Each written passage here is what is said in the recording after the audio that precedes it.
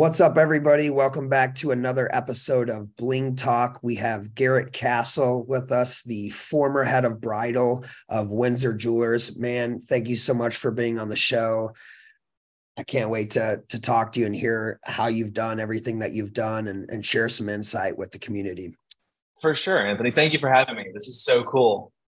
Absolutely, absolutely. So, Garret, you've done a lot. You've obviously accomplished a lot in the jewelry business. So, I just kind of like to start with how you got into the business and kind of how you got yourself into the situation to accomplish the things that you have. Sure, no problem. So the quick end of this story is I graduated college from Indiana in 2010.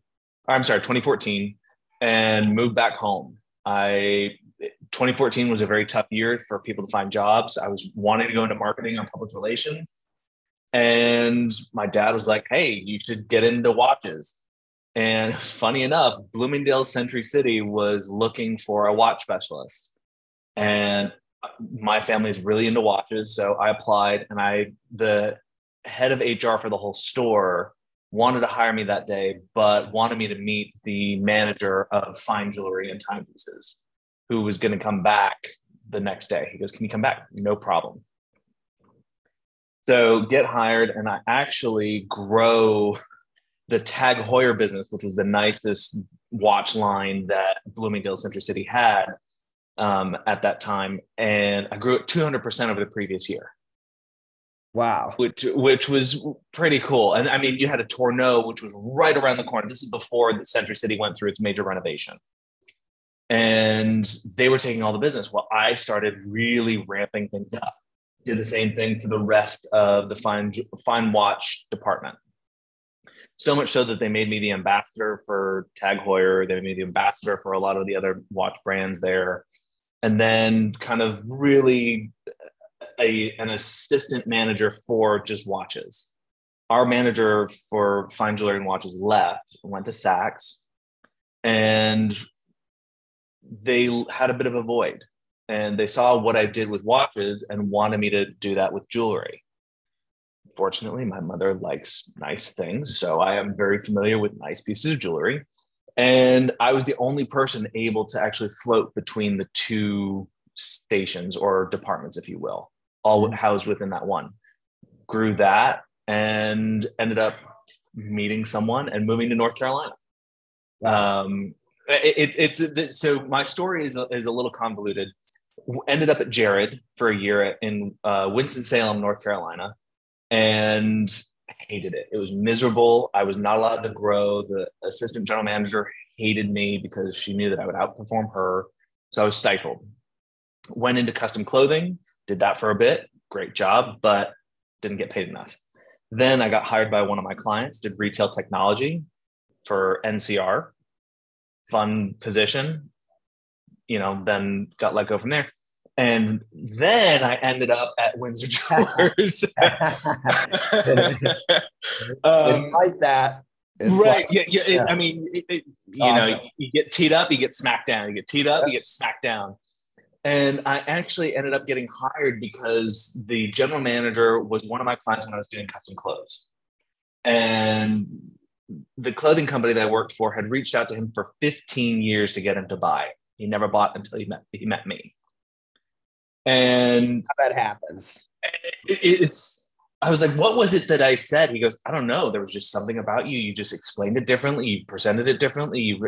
I was like, okay, cool. So I got let go from my retail technology position in September of 2018. Mm-hmm. Waited. I got hired by Windsor Jewelers because they said they weren't looking for anybody, but I said, how about part-time to get through holiday during that time? And so they brought me on. I started December 1st, effectively in 2018, and did $90,000 my first month with no clientele. Wow. It was just straight on. I mean, holiday helped, which was great. Yeah. It was a rock solid month. And by February, I had reached my, 90 days.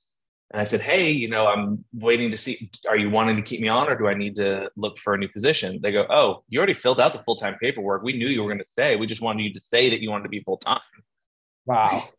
Oh, okay. Yeah, that's what I was thinking. So the amazing working for a family-run jewelry store is incredible because the way that they do bonuses, they take care of their people.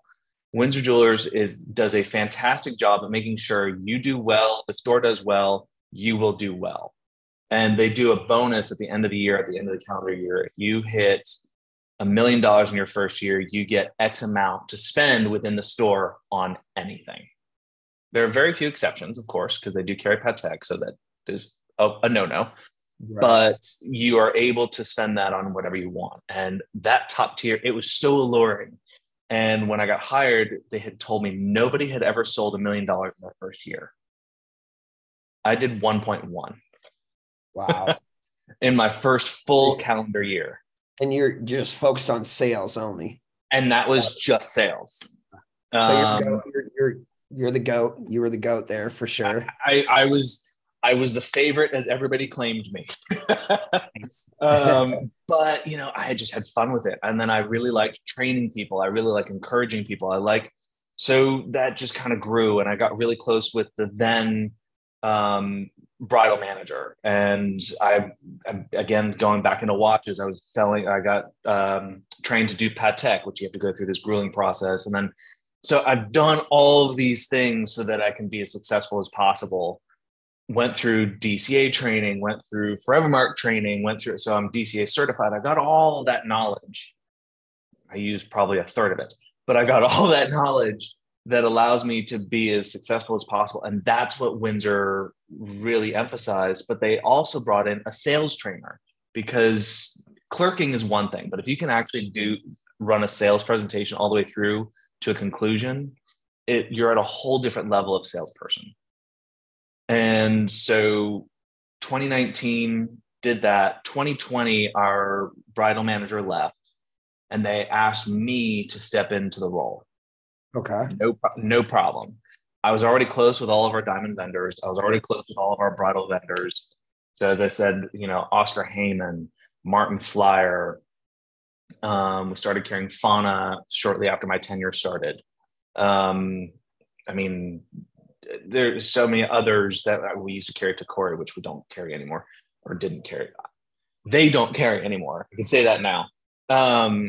So I knew all of them. I knew how to get in touch with all of them. I knew it. So it was just a seamless transition. Yeah. So I took that on. Then I started assisting with buying. So I was buying diamonds for the store. And the beauty of all of it is that not only did our numbers go up, my sales numbers went up. So I did just shy of 1.1 my first year, did 1.5 my second year, did 1.9 my third. So that's 2019 to 20. So 2019 did just shy of 1.1. 2020 did 1.5. 2022 I did just shy of 2 million, and that's personal sales. Yeah.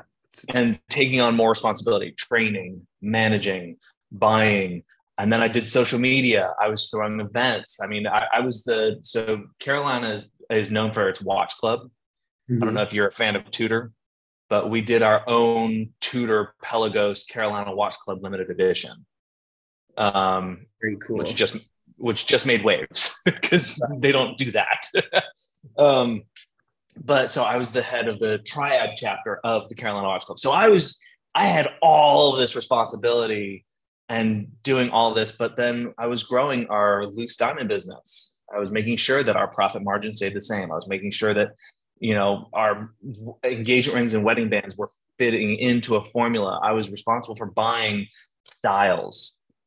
So that's kind of the history of me. Got it. Yeah. And obviously a lot of experience packed into that. And I think it kind of goes back to how you got noticed at the clothing store. I feel like all good talent ends up getting hired at their current job, like somehow, some way. Like the best salespeople are like the sharpest dudes always, or, people always get hired while they're just doing what they do, and they just keep leveling up. Exactly. And my stepdad, who was in corporate America for a long time, he's always said that it's always easiest to find a job when you have a job. Right. That can mean if you're seeking or being seeked, it works both ways. Absolutely. So let's, I got a couple questions about that. So Sure. obviously there was a lot of growth there. What kind of KPIs as far as, the entire business goes? Were you on the marketing side at all, or was it, you were probably mainly in operations, it looks like the back end operations? I was. So I was more social media content. It was not necessarily how to turn that into sales, but it was more social media content based. So I was doing a lot of their videos. I was the face of Windsor Jewelers on social media. When COVID hit, I mean, I was the first one that said we need to do videos because nobody can come into the stores. Let's show them what we got. And Right. we didn't have many sales that came from it, but it kept us top of mind. So Absolutely. it kept us relevant. Yeah, it's a good And call. it changed everything. Very weird times. Very It weird was times. bizarre. It was So, absolutely bizarre. COVID had its time. But when people started getting back out of the house, how did you guys kind of adjust to that? And did you guys see an influx in spending? Because, you know, our jewelry store and a lot of our clients definitely saw a ton of disposable income flooding the market. It was incredible. I mean, we had a record year in 2021.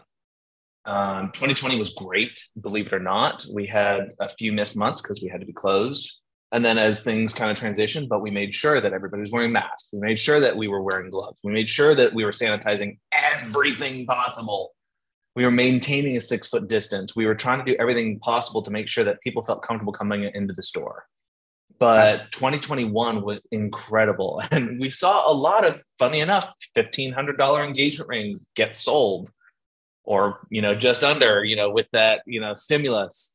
So it was incredible to see. And so we just made sure we were relevant. We were top of mind. We were consistent was the biggest thing. We want to make sure that no matter if we were selling, I've sold $250,000 engagement rings.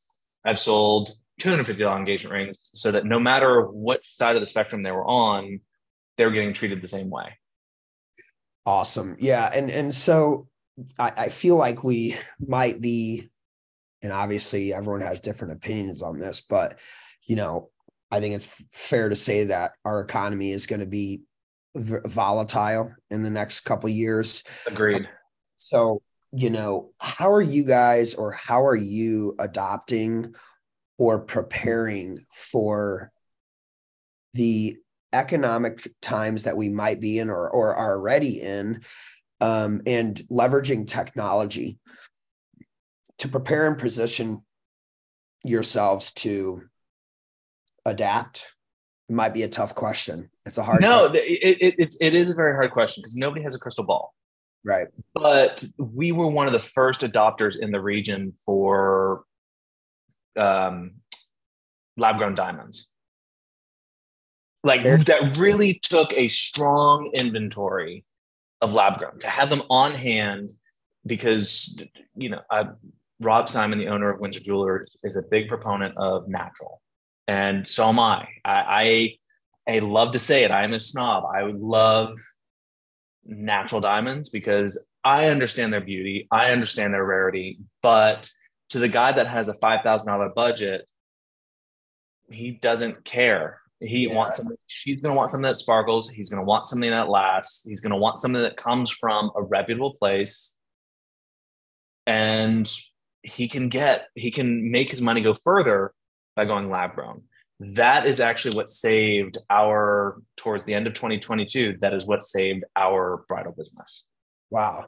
So, I've had some really interesting conversations with, some other juggernauts in the jewelry business, and lab grown diamonds has become a major conversation that really could have a major effect on the entire industry. I mean,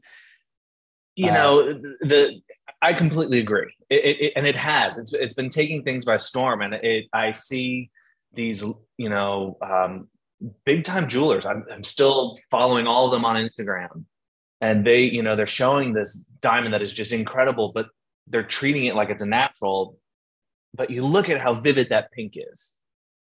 And he says, well, it was a 11 karat pink emerald cut, which you and I know, boom, in terms of price. But he's like, it's $8,000. I'm like, just what? And people, what I've noticed is nobody really cares. Nobody cares about the. I'm sorry? What about the girl? You don't think the girls care? What's funny is more and more of them, I make sure that I ask. I say, are you open to natural or open to lab grown? And she goes, I want this. Whether it's this or this, doesn't matter. So long as it looks, I'm okay. I've had more responses like that than I've had, oh gosh, no. Yeah, that's great. That's super important. What you seem like you're really good with numbers. Like, what percentage of like lab grown sales to natural, if you have that number? I'm just curious if there's so as of the end of 2022, we were at because I don't have 2023 numbers anymore. But at the end of 2022, we were looking at about a 75 natural to 25 lab, which the previous year was at 90-10. Wow. So to have that kind of increase is incredible. Yeah, it's just unreal. That's great. That's great insight for, other jewelers. And that's why I wanted to ask you about that stuff. And one other thing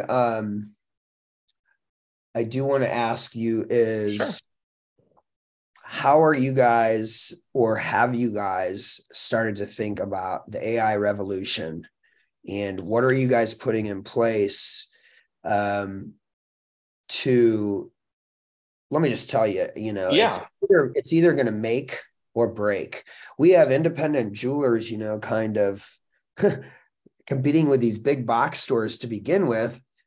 You may be a good jeweler. You're probably not a good marketer. You probably don't know nothing. You're in trouble, So, the interesting thing is, I've been thinking about this because I've known about the premise of this podcast for a while. And I've been thinking about it. And on the sales side, I don't think it will be able to have a stronghold on removing the person. Sure. Because AI cannot associate with you or me emotionally.